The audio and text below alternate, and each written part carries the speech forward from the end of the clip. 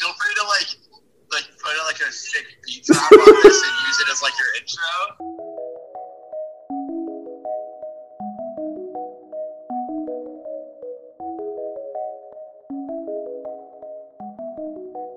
Welcome back, Standers, to another episode of the Standing Desk Podcast. Dan and I are your co-hosts of the greatest show on earth. Dan, how's it going, brother?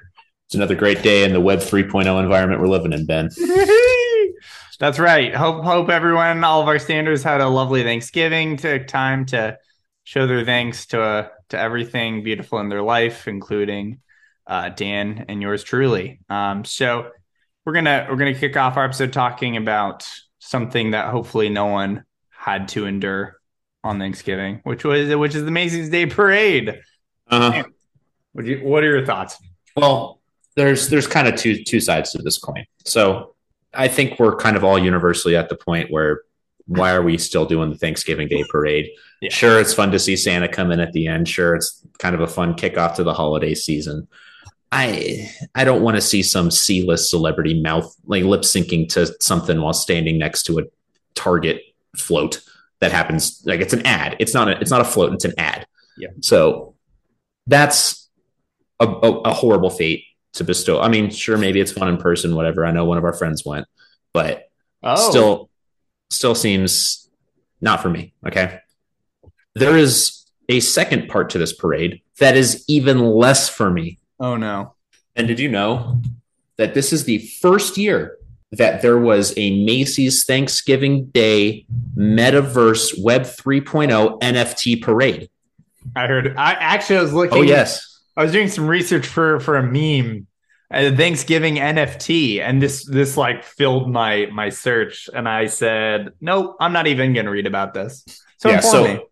So according to the executive producer of the Macy's Thanksgiving Day Parade, Will Koss, this is a quote. As we count down to the 96th Macy's Parade, we are excited to bring this spectacle once again to the Web3 virtual landscape with a fun experience that empowers our fans, collectors, and our highly engaged Discord community. Bro, who's on the Macy's Discord? That's what I want to know, first of all. Who's you can out only there get in if you get a Macy's credit card and rack up $10,000. Yeah, that's what I'm about to say. Like, who's trying to get some second-rate dishware right now? Like, what are we doing right now? Like, yeah, it's time for the 10th anniversary sale of the year right now, Discorders. Let's get it. Like, there is a whole NFT marketplace for Macy's, which is not very cool. Like, the whole thing is where they have I think it's 6 different NFT projects that float by you in the metaverse, which I don't know if this is like super intentional or just not very well thought out, but they're in this fake parade or this Web3 parade. There's nobody on the streets. It's like barren. It's just floats going by. It's like the least thought out thing. Like, it's very representative that the fact that no one cares about this parade. Yeah, they just modeled it off of their stores. Like, just the foot traffic. Like, people are supposed to go. It's just an apocalyptic land. It's horrifying. And it's like saying, oh, like, you can vote on the best one and it's going to be turned into an actual balloon. Like, bro, why would I? Do we know is it the one of one Dockers from 2012, bro? No, it's khakis. It's an ape wearing an Arizona brand deep V-neck. 2 for $20. It's terrifying. That's pretty bad. This might be the worst thing since like Meta tried to do meetings in the metaverse. Yeah. Who in their right mind would sign up for this? And Macy's has done, this is their 3rd collection of NFTs. They are trying so hard for the least cool store on earth. They're trying way too hard to be cool. Dude, they're at the forefront of everything, man. They're really just breaking boundaries. Like, they have T-shirt NFTs. That's literally what they have. And the worst part is they're not good T-shirts. Of course not. Of course not. Macy's.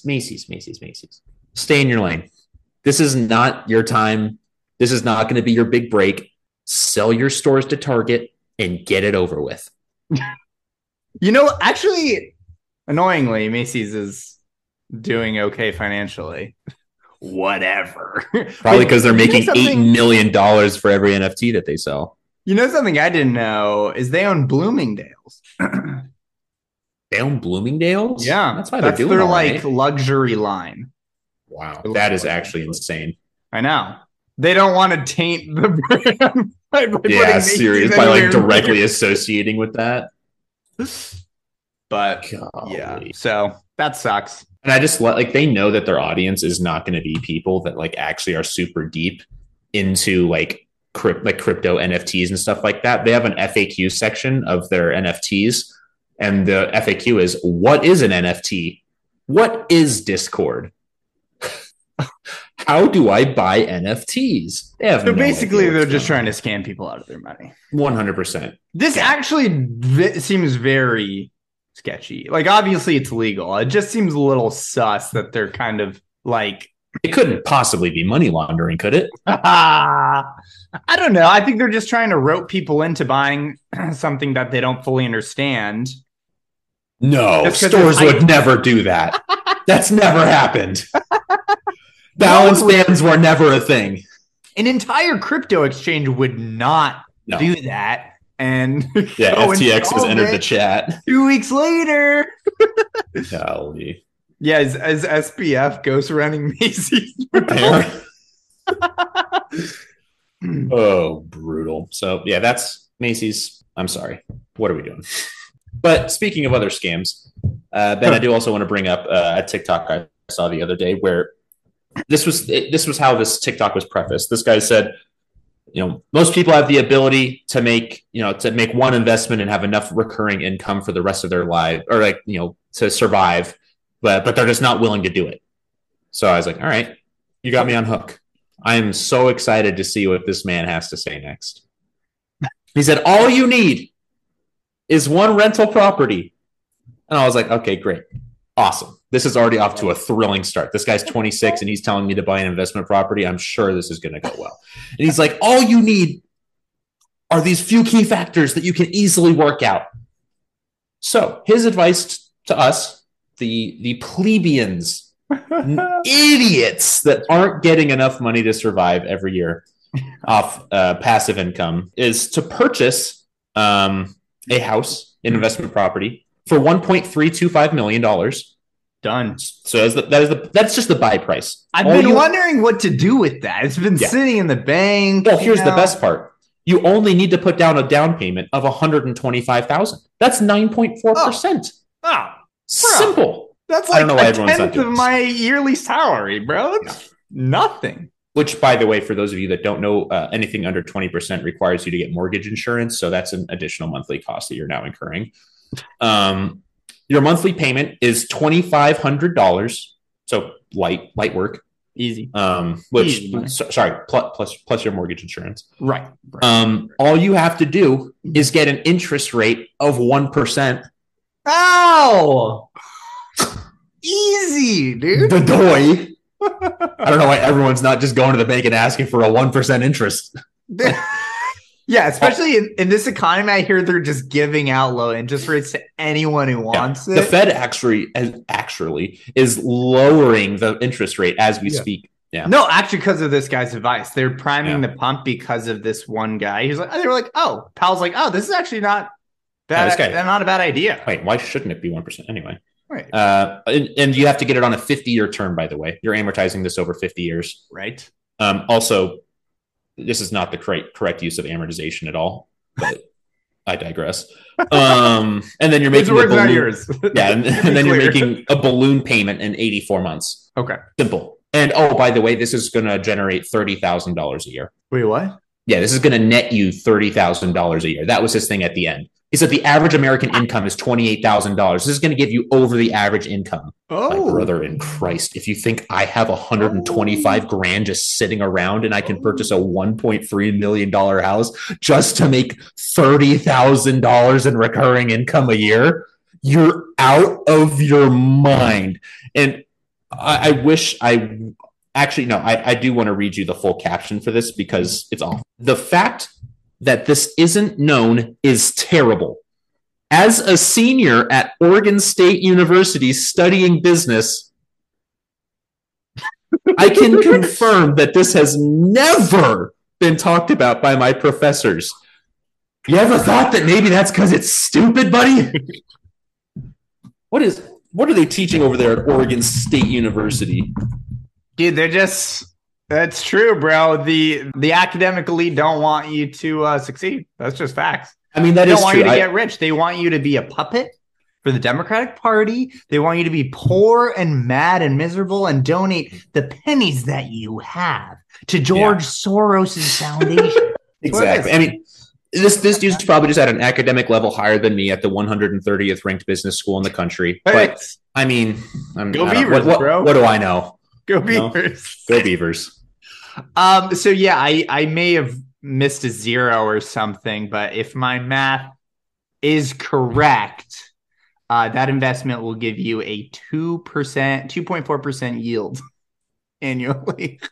It's like getting a treasury bond, except it can light on fire. If you bought an I bond, you could make more money. Actually, it has a cap, but I mean, like, what the hell? You can buy treasury. What's the treasury yield right now?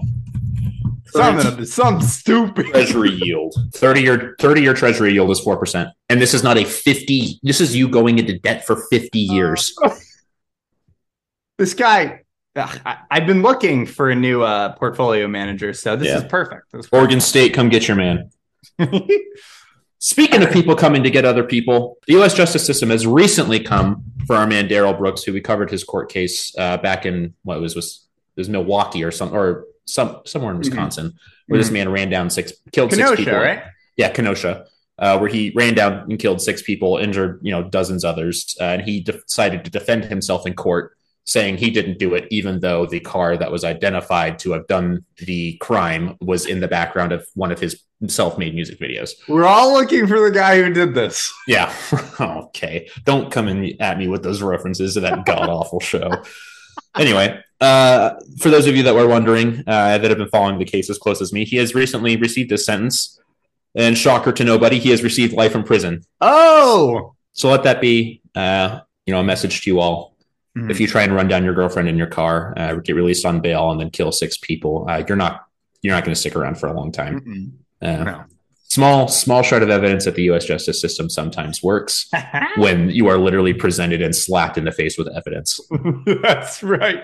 No matter how hard you try for a mistrial, it ain't gonna work. There's still some hope, folks. You have to be filthy rich to evade the justice system. That fact remains undefeated. Yeah, that music video didn't take him to the moon, so he's not making it out of that one. OJ's laughing right now. Yeah, seriously. So I can't think of a segue, but I just have this is just a little pet peeve of mine in writing or journalism, blogging, whatever you want to say. And that's when an older writer, usually middle-aged, says a phrase and then says, as the kids say. So an example I saw recently, which isn't really even a super Gen Z phrase, is this seemed destined to failure from the jump, as the kids say.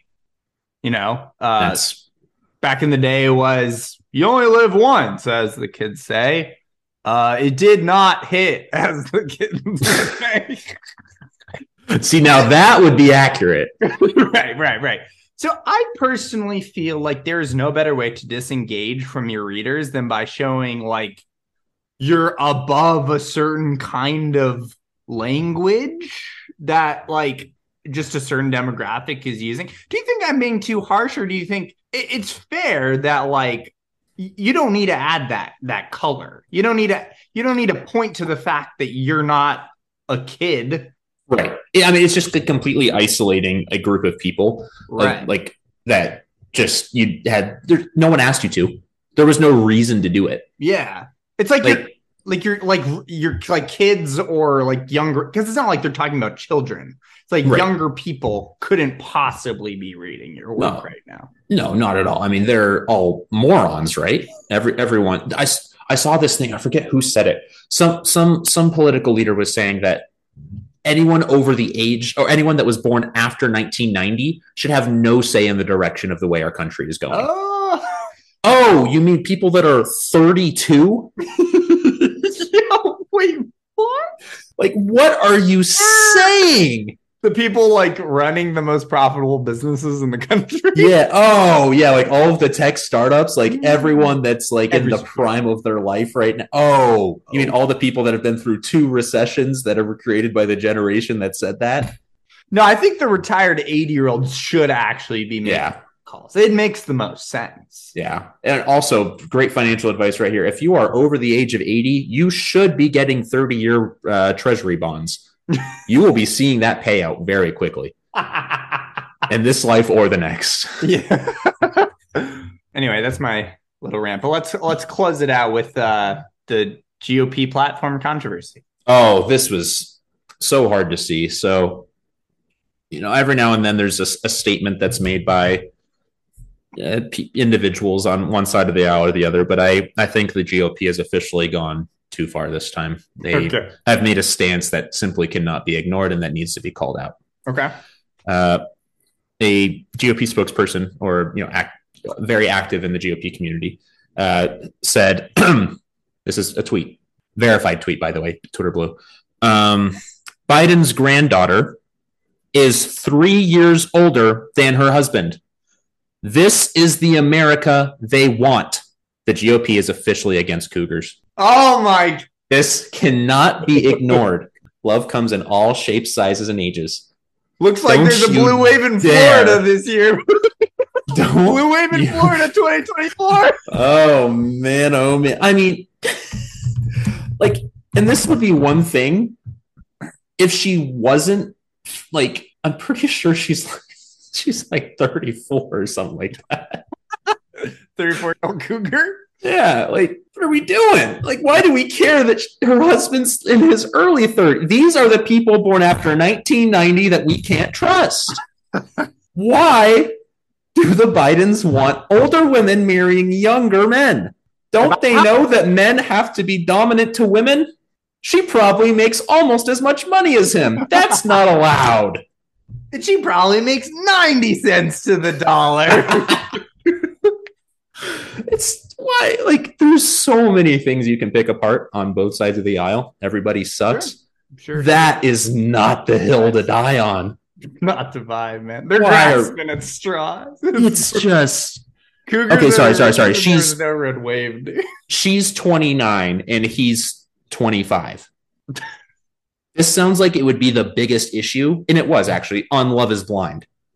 This is a Nancy and Bartiz situation all over again. You're right. That's where it's relevant. Oh man, blows my mind. I just couldn't let that slide. We've lost all of our founding philosophies. Yep. Do you think there were any cougars in like the 1800s? Probably. Like, who's keeping tabs on that? I don't even like. I mean, it's got to be in a book somewhere. But Charles Dickens wrote about it. The first cougar, Tale of Two Cities. Tale of Two Cougars. Yeah. And welcome back to the Standing Desk Podcast. It's everybody's favorite segment of the show.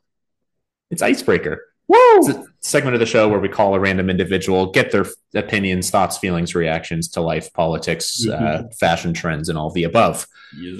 This is not a long-form interview like we did on the last episode, though we will be bringing that back in some capacity in future episodes. It did get some good reactions. Yeah. But this will be a short-form interview with my buddy Kyle. He and I golf together very frequently. He is currently employed at my former employer. I actually helped recruit him to said establishment. So I'm going to give him a call. Hey, Kyle. Exactly. It's actually Kyle the rapper.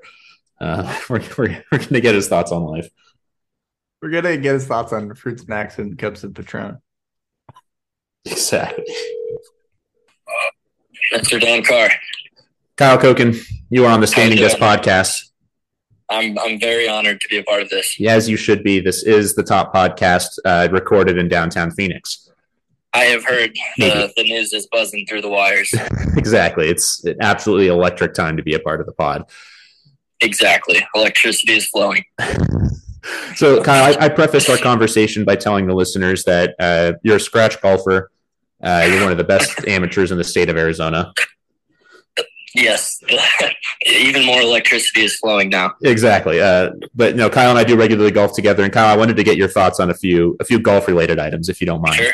I can do that. So this is something I do know your stance on, but I think I would like to hear it extrapolated for the wider public. Please give me your stance on the beer versus cocktail debate while golfing. Ooh, I'm more of a cocktail guy. Only because if you're drinking a beer on the golf course in the summer in Arizona, that thing is getting warm quickly. And I want my cocktail with ice in it to last longer. Okay, so follow-up questions. One, which is the go-to cocktail? The rum and Coke. Can't beat that. Can't beat the rum and Coke. He did make fun of me one time because I got a rum and Diet Coke. Diet Coke, yes. Yep. Yeah. we can accommodate you there. But I will say, so, okay, if you were guaranteed to have both stay cold at the desired temperature, would you still go cocktail or would you go with the beer and or seltzer? I might go with some Teddy Brewskis on that one. Okay. Are we going light beers? Are we going hazies? What are we doing? Since it's a golf course and a long 18 holes, we're going to go light beers. All right. That's a business decision. I respect that. Yes. Strictly. Yeah. Okay. So speaking of critical decisions, I have a situation that I need you to go with. I can diagnose the situation. Okay, so who do you think you are more likely to beat in a round of golf? Charlie Woods, who is Tiger Woods' son, for those of you that don't know, or Phil Mickelson, but he's playing righty? I'm taking Phil. I feel like I can get in Phil's head. Charlie Woods definitely has the composure of Tiger Woods, and I'm just not living rent free in his head. But Charlie Woods, but he's playing from the tips. Charlie's gonna beat me. His dad's Tiger. I'm going with Phil. Lock it in. Okay, I can respect that. I do want to give context for the audience that Charlie is 13 years old. He's a prodigy, though. He is actually a very good golfer. Okay. Please add that context. I will certainly add that context for the people. Thank you very much. And my last thing, Kyle, if you could give a dream round of golf, 4 people on any course in the world, what would it be and who would it be with? Ooh, we're going Tiger Woods. Okay. We're gonna go with Bryson DeChambeau. Okay. And we're gonna bring in, of course, the legend John Daly. Wow, that is ask him if he's a Bryson or Brooks guy. Are you a Bryce? So you're more of a Bryson than a Brooks guy? No, I just think it'd be personality-wise, unbelievably chaotic. I think it'd be more of an experience. Okay, that's Brooks, that. Brooks as in a golfer-wise, yes. Okay, I like that. And what would the course be? St. Peter's. You can't go wrong. All right. Yep. Well, can't beat it. Kyle, we appreciate you having you on the podcast. Even though I wasn't included in your dream foursome for golf, I'll look past it and forgive you. You can be my caddy, Dan Carr. Yeah, because that'll really set you up for success. It will. Brilliant. Well, Kyle, we appreciate you. Thank you for being on the pod, and I'll talk to you later. It was a pleasure. Everyone have a good night. You as well. See ya. See ya, buddy. Wow. What a guy. I mean, he made a lot of good points there. He sounds like if Henry and Alec mixed together, bro. Into a single human. Yeah. I love it. Where's St. Peter's? Is that Masters? No, St. Peter's is in Ireland. Oh. It's like one of the golf courses, I'm pretty sure. No, it's just, or no, I'm thinking of St. Andrews. I don't know where St. Peter's is. I think he meant, unless he's talking about the course in Missouri, I'm pretty sure he meant St. Andrews. It's just like a Muni in Mississippi. I mean, this looks like a nice course. Like, hey, I don't know. On NBC Golf now, it has 3.7 stars. I'm pretty sure he meant St. Andrews in Ireland. Dream spot, bro. Hey, I'm not going to knock the state of Missouri, man. But if you want to play a par 70, go for it, man. Just $12 around. Yeah. Okay, let's see. I'm going to book a tee time here. I'm going to see how expensive it is. If I went for tomorrow, I mean, it's It's $35 around. Kyle, we can make this happen for you. You get enough airline points, I'll pay for your tea time. All right. Dude, that'll be our first. If we had our like Patreon goal, we'll fly to St. Peter's. Yeah, we'll fly in and play at St. Peter's. Do a live pod on the course. What's your drink for? Dude, I mean, it's got to be Tiger. Phil. Yeah, it's got to be. And Ernie Els. No. Steph Curry. And Tom Brady. Dude, I'd do a 2-man scramble with Tiger and Phil against me and my dad. That'd be sick. That'd be sick. I'd do that. That's my foursome. Not with Kyle because he didn't include me in his. Yeah, bro. All right, thanks, Kyle. So I was listening to a podcast. It's called The All In Podcast. It's very good. Highly recommend it. Drew, I think, who's a listener, also listens to it. Basically, the hosts are these 4 guys.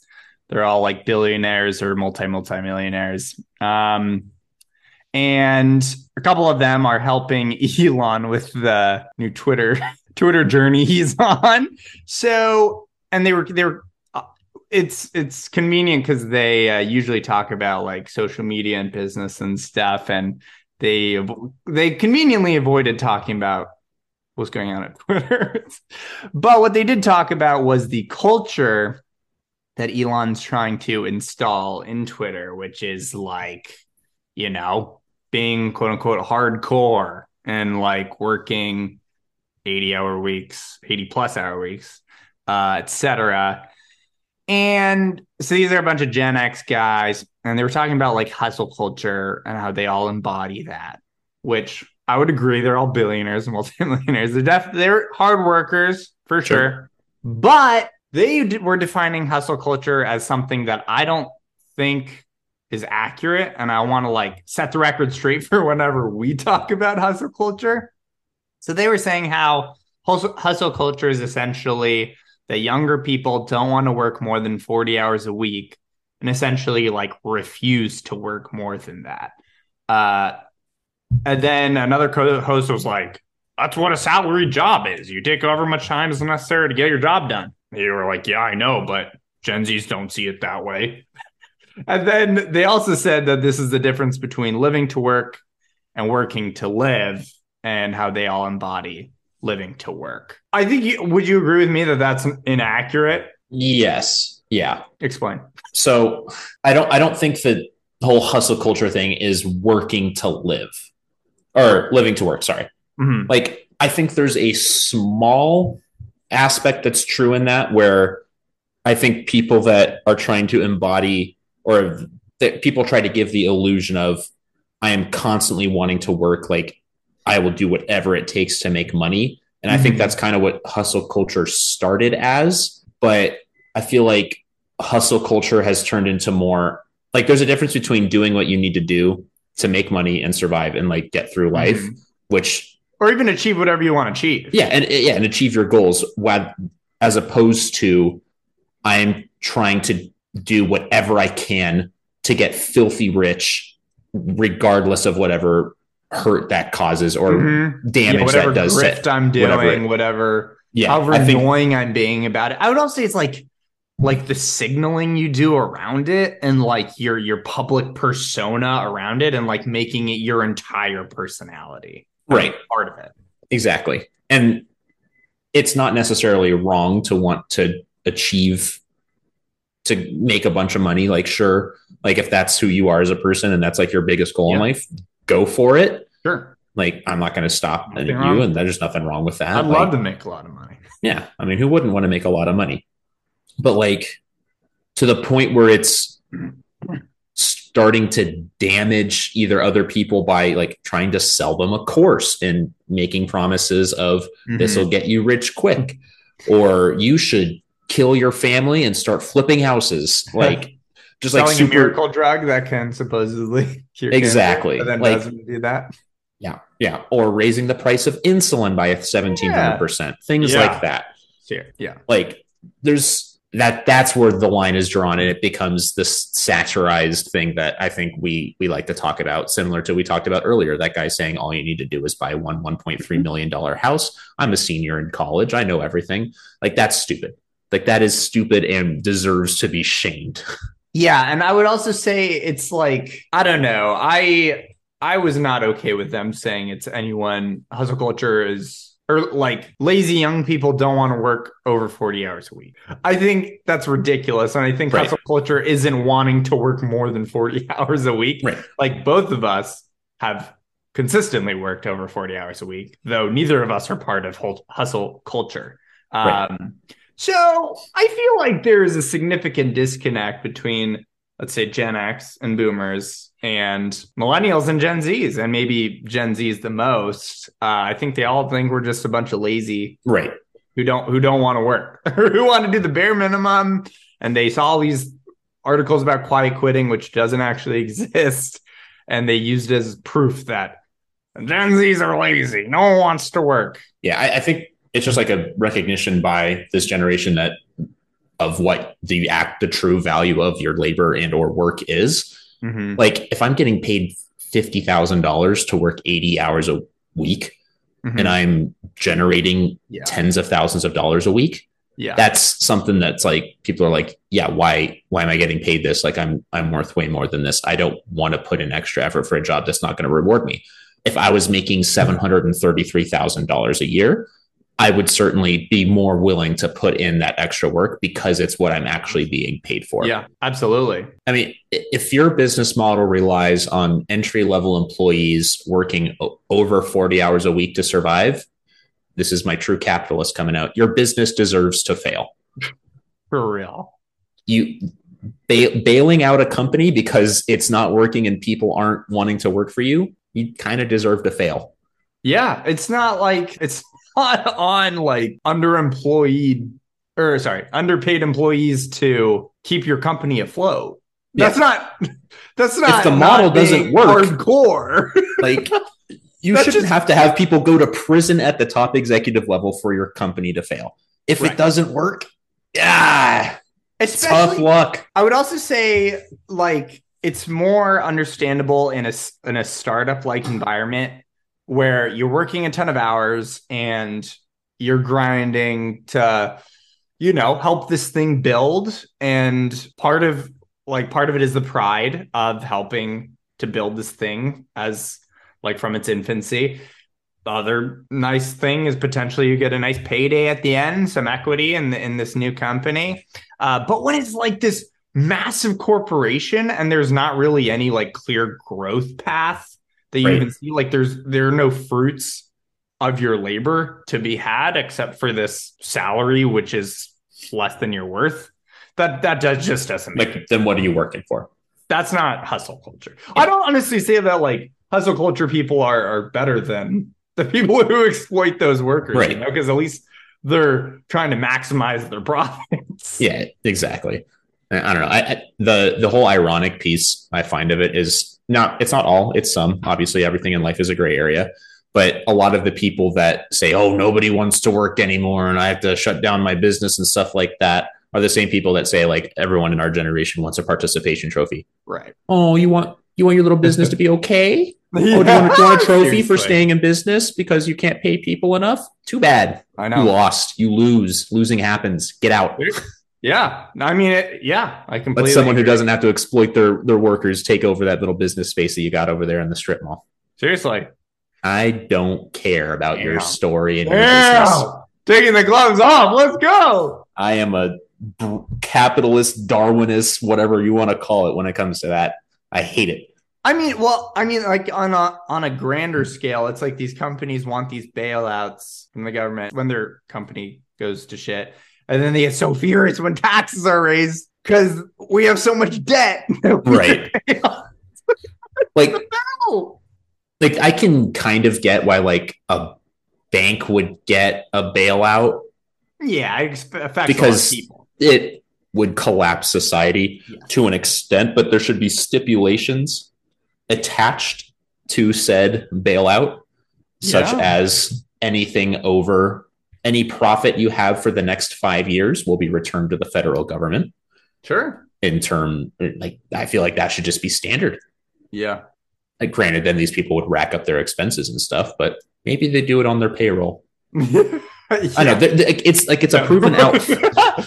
It's a proven out fact that receiving government aid can come with requirements that help everyone out. I only say this because I have very personal experience with the CARES Act. I got very deep into it. I read all three versions of it. For sure. Yeah. There were restrictions in place and stipulations as part of the act, which this money could not go to top executives and their pay. You can't cut benefits. You can't cut salaries for your everyday workers, like in return for receiving all of this aid from the government so that you don't fail. Mm-hmm. It's proven. It happens. It's possible. But I don't know. I don't know why people are so, I don't know why we have to do that for small business. Well, we're not economists, unfortunately, but we sure try to be. So let's talk about another situation where people are contradicting themselves. And that is with the latest Balenciaga scandal. So Dan, hopefully you can give a brief overview of that. But essentially, people on the right are up in arms about Balenciaga's latest ad campaign and are trying to cancel them from existence. So, the people who are so fierce about cancel culture have been for years. We all see it all the time. Are now trying to cancel a designer brand. Well, it was bad. It's a bad ad campaign. But so, Dan, you want to go? Yeah, I mean, with that being said, I think everybody's trying to cancel Balenciaga this ad campaign because there's a few too many instances in this campaign that smell a little off. Mm-hmm. So the whole thing about this campaign is there's an overarching kind of pedophilia association with it. There are multiple images of kids holding like teddy bears that were dressed in like mildly BDSM like attire, if you will, mm-hmm. which like Balenciaga is kind of like sometimes goes for like a little more hardcore look or like industrial look, whatever. So like if that was like an isolated thing, I would think, maybe it's kind of a miss. But then there's a few other instances in where like one of the it's all subtle things but it's a lot of subtle things. They're piling up. Yeah, like one of which there's an image of like a bag, or I think it's a bag or shoes, whichever one. And on the desk is a document detailing the 2008 Supreme Court case, the United States versus Williams, which talked about like obscenity of images of children and like what defines it as like child pornography versus not child pornography, which is, that's a weird thing to put in your fashion campaign. There's books by an author that talks about like sacrificing children as part of like the world of the books. Just coincidences, man. Yeah, just coincidences.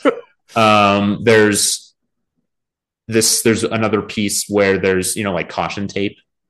Yeah. So instead it says Balenciaga, but it says Balenciaga, Baal. Oh, I saw that. Yeah. What's up with that? So Baal is a god of like fertility, but part of like the whole thing with Baal is like the sacrificing of children. Oh God. So like there's a few other items like in documents and books that are shown in the background. It just seems a little too calculated. Plus the images of the kids with the bears. Just feels eerily not good. That's pretty bad. And I saw like some tweets of like people who are outraged about this more than the average person. Which, don't get me wrong, this is like wow. But people are like tweeting up tweet storms about this. Anyway, so they like pulled the like Balenciaga's lead stylist's pictures, I think from whatever her social media, and they were a little satanic. Like there was like a baby with like its guts like spilling out. There was like a devil like about to sexually assault a person on a pentagram. But yeah, there was some questionable shit going on there. Weird mood board for sure. Weird mood board. This is 2023 mood board, baby. Put it on Pinterest. Yo, it's gonna go off on the Explore page. Oh man. But yeah. So I don't know. I mean, I was trying to like get in their head about, okay, is this them just trying to stir up controversy and get people talking? Yeah. But then they have to know that people are going to hate it. But do they think that we're just too big to fail and people are still going to buy our stuff anyway? Like, I feel like I didn't really think about this till now. I think it might be a jump the shark sort of thing where like they've increasingly pulled these wild stunts and these wild PR stunts, and their clothes have gotten like edgier and weirder, and their campaigns have gotten, that have pushed the boundaries so much that they constantly need to one up themselves, and like I think they've kind of run out of gimmicks and people are starting to care less. So now they have to do this like truly outrageous thing. Even the geniuses over at Oregon State University would tell you that pedophilia is not the route to go if you're trying to get attention. Like, say something like, the world's ending in 2024, buy our Balenciaga, it'll protect you. Say something like that, not the other route, man. Like, that is just so, I don't know if it's tone deaf, if it's like trying to turn art or creativity into like something that's super meta. Like, it's not art. Like, how did this get through like it? Because it had to go through multiple people and layers, and people have to be picking this stuff apart. And how did every single person see that and be like, wow, yeah, like I get it, like that's great. And no one questioned, yeah, maybe we shouldn't be putting a Supreme Court case about child pornography in our ad campaign about shoes and bags. Yeah, no one in the boardroom was like, so what's this? Yeah. So wait, what? So there's two A's in the tape. Is that a typo or can somebody walk me through that? Yeah, I don't need to look this up, do I? It's showing that like children don't need to be perfect. Yeah, so like they're entrapped by the bonds of their limited minds. Is that god of fertility? Oh, the Supreme Court says is promoting civics education, encouraging like what was this, like saying bikers have a right to the road, or what was it? Yeah. No. Oh, the obscenity of children. Okay. Yeah, no, looks good to me. All right, send it out. That's perfect. Yeah. Oh man, just ridiculous, man. Like, I just can't get over that was a thing. Gonna be burning all my Balenciaga clothes. Yeah, I guess I can't wear Balenciaga. That's why I don't own any. Yeah, I knew it from the start, man. Honestly, that's why I buy the Arizona brand at Macy's. And welcome back to Cooler Talk. This is Cooler Talk, right? That was a can. Could have sounded like a gun. It was a can. I promise you, this Balenciaga's latest ad can. The least threatening segment of the show.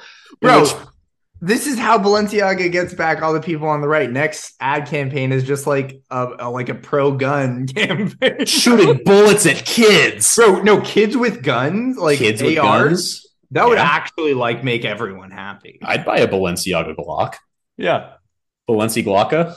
Balenciaga sticky grenade? Yeah, man. It's going to be a new Call of Duty skin. Look out. Anyway, getting into the least controversial aspect of the show. It's Cooler Talk, the part of the show. Everyone's favorite part, actually. Yeah, it's the greatest show. It's the biggest part of the show. Everyone loves it. Everyone comes up to me in the streets and they say, I love this segment, Dan. We're Ben and I each pick a new drink each week, and we test it out live on the pod, whether it's the same drink or different drinks. And this week, golly gee willikers, did Ben went on a whole across the world trip just for this. So yeah, I grabbed a few snacks from the Tokyo airport for this very moment. Fortunately, a couple apparently you can get in the States, so that's a little disappointing. But I don't think this one is available. Have M&Ms. Here are some Doritos Cool Nacho. What are they? Cool Ranch. Cool Ranch. Don't act like you're better than Cool Ranch Doritos. I can't remember last time I had a Cool Ranch Dorito. So anyway, we got fettuccine gummy here. It literally says fettuccine.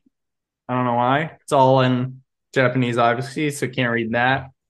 I was going to bring a drink too, but I just thought it would just shake up in my bag and be bad news. Explosive. Okay. They look like little fettuccine pieces. Oh, it's like literally fettuccine. It looks like a sour worm. Does it taste like garlic? Oh, okay. But like not as sugary as a like a Sour Patch Kid or something. No, more savory. chicken flavored Sour Patch Kids. Yeah, they just taste like Sour Patch Kids. But like a little worse. They almost taste like healthy Sour Patch Kids. Okay. I'll give them a 6.8. Wow. Okay. That's higher than I was anticipating. All right. You want to do your drink? Sure. So, for those of you that know me, I prefer the lighter beers of the world, lagers, your ales, if you will. Big Newcastle brown ale guy. I'll occasionally dabble into the hazies. I do like a good hazy on a sunny afternoon. Yeah. But I don't ever get too crazy with my beer. This is one of the more interesting beers I've come across in my journeys. It's from Wren House Brewing. Or no, it's not. It's from Urban South Brewery. Excuse me, not Wren House. Riyadh. This is what the beer is. It's called Spills in Bedford, and it's a pastry sour with strawberries, white chocolate, and coconut. Oh. Do not drink if you are gluten intolerant. It's brewed in Texas, apparently. White chocolate, coconut, and pastry all involved with my beer scares me a little bit. But I was like, I gotta put one on for the pod. So respect, dude. We're gonna try the Spills in Bedford from Turning Point Beer. We haven't had an alcoholic bevy in a minute, so yeah, I think the last one was a Four Loko Gold. No, we had that Mickey's. Oh yeah, we did have the Mickey's. Yeah. Oh, okay. That was a very lackluster explosion of beer. It smells very fruity, very strawberry. Okay. It says strawberry, coconut, and what else? It's a pastry sour with strawberry, white chocolate, and coconut. Oh, white chocolate. Sounds kind of holiday-ish. I get a little coconut in there. Okay. Mostly strawberry, though. Not getting any white chocolate. Okay, let's give it a sip. It's thick. Oh, it is sour. Wow. Okay, hold on. Wow. Okay, so it's not bad by any means. This is something I would have one of and then be done for the night. It's thick. It's heavy. It's not like a smoothie beer, where it's like literally like very, very thick. Gross. It's you can just feel there's a lot going on in there. The strawberry is very overpowering, but the after notes, if you will, that's a brand new word that I just made up, is coconut. Okay. I'm getting no white chocolate. I don't know why it's called a pastry beer. What is a pastry beer? I probably should have looked that up. What is a pastry beer? A pastry beer is a stout with pastry-like things. Okay, so it actually has nothing to do with being an actual pastry. That's unfortunate. They didn't just dump a bunch of croissants. I was expecting a croissant to come out of here. So minus 1 point for that. Are there chunks of strawberry or coconut, like with pulped up beer? It is not pulped up beer. Thank goodness for that. Would you have beer with pulp in it? No, I don't. I don't like my orange juice with pulp. Oh, I don't like anything with pulp. That's weird. Pulp sucks. You like boba? I love boba. That doesn't make any sense. It's not pulp. It doesn't make any sense. It's not pulp. It's pulp adjacent. I like tapioca. No, it is tapioca, but it's like. I'm saying I like straight up tapioca. Like I like regular like tapioca, like pudding. And do you like regular oranges? They're fine. Okay, well, I just don't want it in my drink. I do not want slimy little strings in my drink. I want slimy balls in my drink. So what if it's like chunks of strawberry? No, at the bottom of a drink. Nope. Okay. I want it to be like tapioca. Okay. All right. What's your rating? 7.1. It's pretty good. It's solid. I'd have one. Wouldn't have two. Where'd you get it? I don't know. Okay. It was just in my fridge. There it is. Love a mystery beer fridge. All right. I got a Soleil sparkling water. That's right. It's a 2-for-1 special. That's right. It's it's blood orange flavored. Did I already say that? No calories, no sweeteners, no sodium, straight zeros. Looks nice. Lovely little can. Looks like Kroger's like Sunkissed or Fanta. Yeah, for real. That could be a good thing. How do you feel about the orange LaCroix? It's a C tier LaCroix. Mm-hmm. Not my favorite. Not my least favorite. Yeah, I feel like orange flavored sparkling water is just kind of mid. Yeah, I feel like you need the full effect to really get in there. Does it have pulp? It does not have pulp.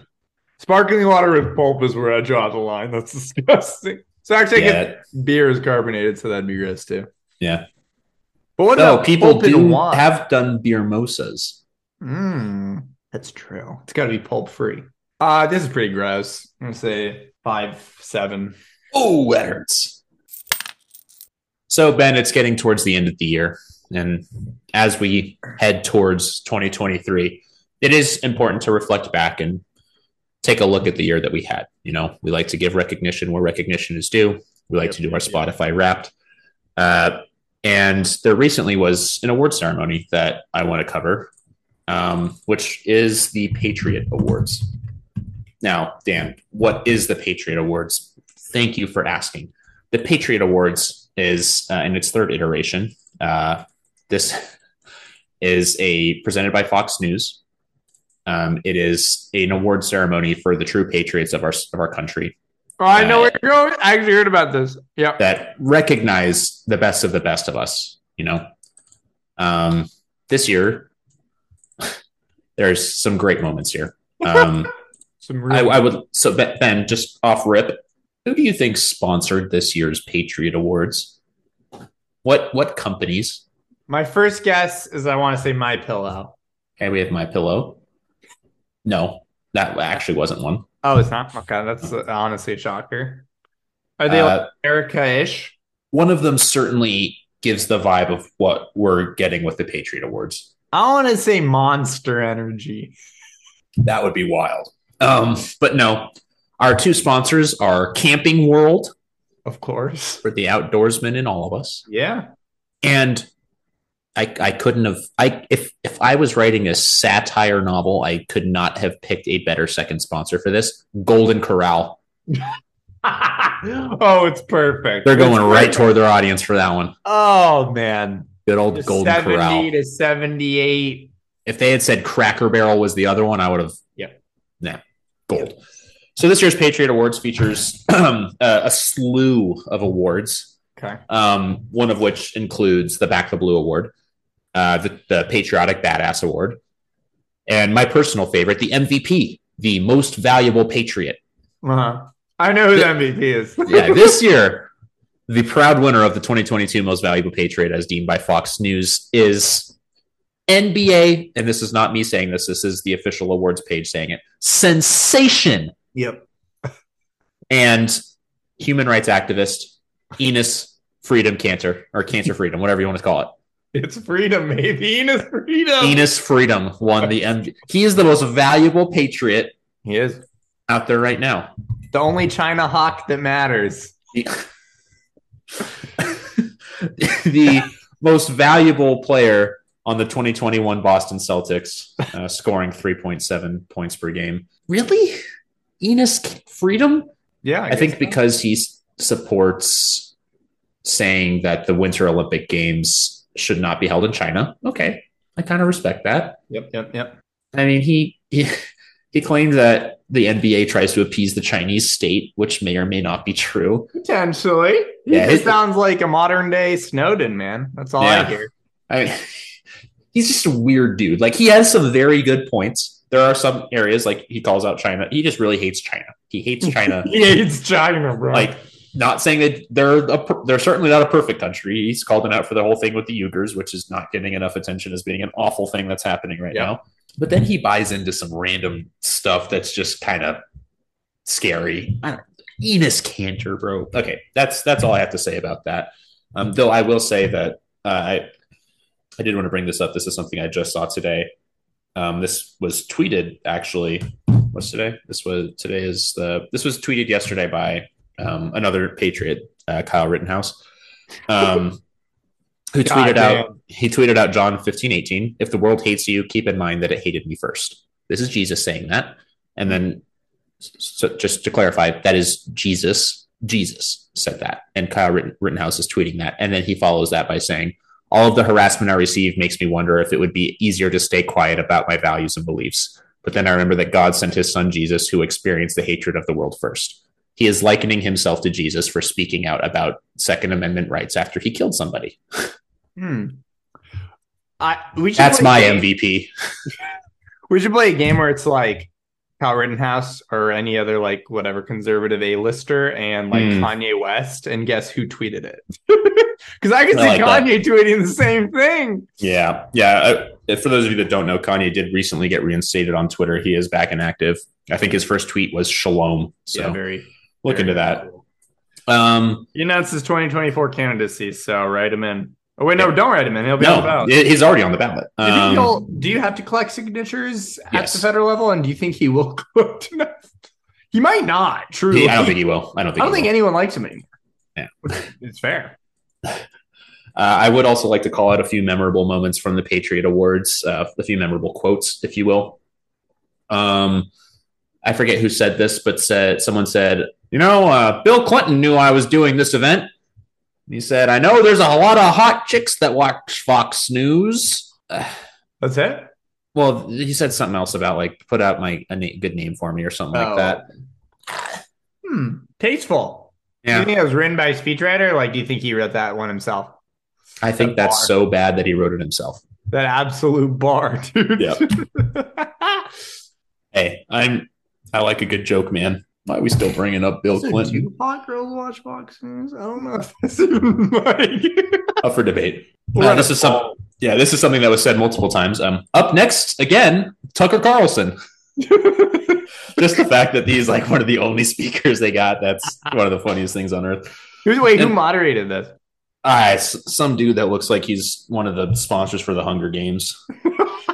Oh man! Like a lot of the people there just looked like extras on a Hunger Games set. I'm not gonna lie, it was wild. Like people from the Capitol. Which district? The nice district. Yeah, they're like privileged. Weird stuff. But someone interrupted Tucker.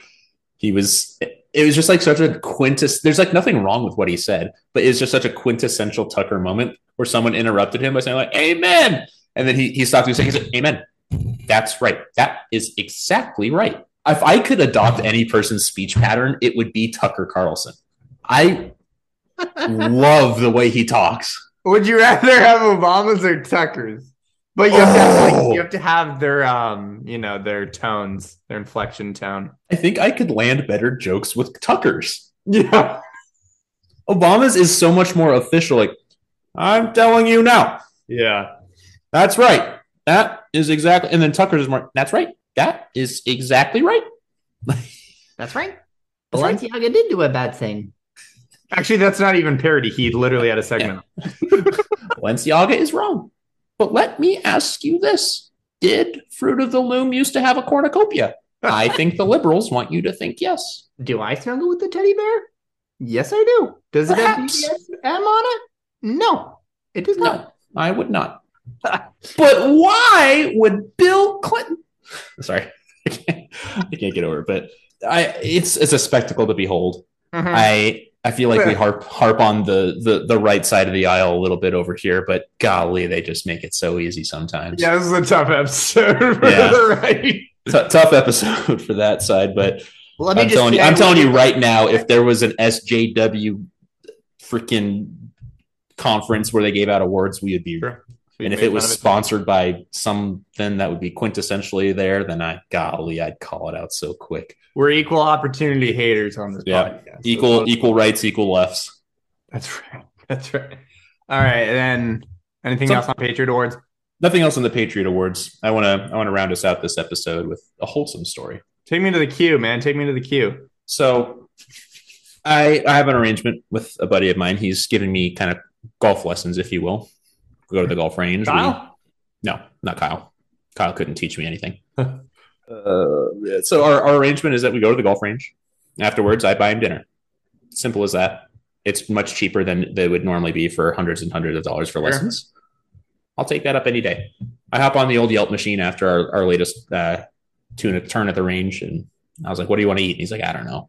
It's like, "All right, let me just look up something random." So I looked up barbecue, and Lord have mercy, did something come across my eyes. Something I like doing is picking an out of the blue, like an out of the norm location, something that looks kind of funny. Okay. I'll actively go somewhere that looks a little quirky just for the experience. Okay. You know it's got to be just great. It's either going to be a great story or great food. True. And my eyes fell upon the Arizona Barbecue Shack. Oh, God. Let me tell you. So this place is located in a parking lot that includes a Fry's. It is next door to a karate studio. Of course. I think they have one of those in every strip mall in Arizona. Yeah, it's unbelievable requirement. Yeah. Actually. And there was also an Ace Hardware. That's just quintessential Phoenix, bro. Yeah, it's a beautiful thing. And in the corner, there's a big sign that says BBQ. Okay, I'm like, great energy right here. No frills. I'm liking what's going on here. Walk in the door. There's a bell attached to the door, of course. There's 6 people in there in total. And no one near the host table, whatever. We just kind of like, all right, let's just get up and sit down somewhere. So we got up, sit down. And we're like looking around, and this place has like Americana all over the walls, like kind of good energy, kind of like jazzy a little bit, if you will, a little more kind of like, I don't know what place is famous for jazz. Like Nashville, I don't know. Blues town. Yeah, exactly. There's a piano in there. There's a piano. There's a keyboard. There's microphones. Reagan days. And I was like, oh, this place is kind of, all right, cool. Just ignored for the first probably 15 minutes we were in there. And then the lady that's working there is like, oh, sorry, guys, I'll be there in a second. I'll give you your menus and everything. Okay, cool. The cook comes out of the kitchen and he's just yamming it up with people. I mean, the average age in there before we walked in, 68. Uh-huh. So we're like, all right, this is special. we walk into something right here. So we go in, we place our orders, whatever. And the cook's out there like walking around, like just chatting people up. And he's like talking to people. He looks at me and the guy I'm there with. He's like, you guys musicians? I'm like, no. I'm like, I don't know. Give me a snare drum. I could hit it a little bit if you need me to. And he's like, oh, okay. You guys aren't musicians. And I was like, that's a weird thing to ask people. But I mean, like the guy at the bar was like some guy just sitting there. He's like, oh yeah, I'm like a music producer. And like none of these people like knew each other in there. I don't think. Of course. So they're still like, it's very family, Southern, very like friendly in there. I'm like, all right, good energy in here. Mm-hmm. I put in my order for half rack of ribs, potato salad. They didn't have root beer there. They didn't have Coke there. That's something we learned. How is that possible at a barbecue restaurant? Yeah, I don't know. So we put the order in. The food comes out great. And then the chef walks out, and he's sitting there. And he's like, he walks up to the piano, and he just starts going. He starts just playing tunes, and everyone in there is enjoying it. And then he starts singing too. Oh. He's singing like old school like gospel music right now. Okay. This man just made me a rack of ribs, and then he waltzed on out there and just starts going in on the piano. Dude, what a legend! I was like, this is top tier eating experience. And then some other guy walks up. So the chef went to the keyboard, and then this guy goes to the piano, and then he starts riffing off him. I was like, what? So are you actually transported to like New Orleans? I walked into a movie. Little do I know that this place has Tuesday night open mic gospel. Open mic gospel. Open mic gospel night. And I just so happened to walk in on that night, and there was 5 other people in the entire establishment, and then these guys are just going in about 4 feet from me. Bro, I cannot emphasize enough. If you dimmed the lights by about 50% and gave me a glass of whiskey, I would have sat in that corner the entire night. Absolutely immaculate energy in there. You wouldn't have gone up there? Started riffing on a tambourine? I would do it on the tambourine. Okay. Let me tell you, it was the most mediocre food in the world. Oof. It was so mid. You go for the vibes. But the energy in there was something I have never experienced. What are the chances of me just waltzing into this tiny little corner barbecue joint on gospel open mic Tuesday? Dude. And they're just spitting like that. 1 in a million, truly. If you are ever bored on a Tuesday night in Phoenix, Arizona, go to the Arizona Barbecue Shack and let these guys sing for you and get some just okay food. Just for our Arizona listeners, can I get an intersection so I can get a general sense of what the neighborhood vibes look like? It is on, let's call it Hayden and McDonald. Okay. So kind of like Scottsdale, Tempe area. Yeah. Huh. Wow. Incredible. Firm recommend. How 10 out of long 10. were they riffing? How long were they going? I mean, at least 30 minutes and we left. God damn, bro. Did they get Yeah, any more orders? Like, did you have to rack up any more ribs? No, there was literally 5 people in there. Oh. It was incredible. Dude, that's honestly the life. He probably owns the shop too. Oh, he's probably been there for decades. Yeah. 10 out of 10. Would absolutely maybe go back on another Tuesday. All right, and that's that. Thanks for listening. Shout out to our 2 Patreons, Cameron and Kian. We love you. You're our best friends, and no one else is. But you guys are still close friends, all of our listeners, all of our standers. We'll see you next week.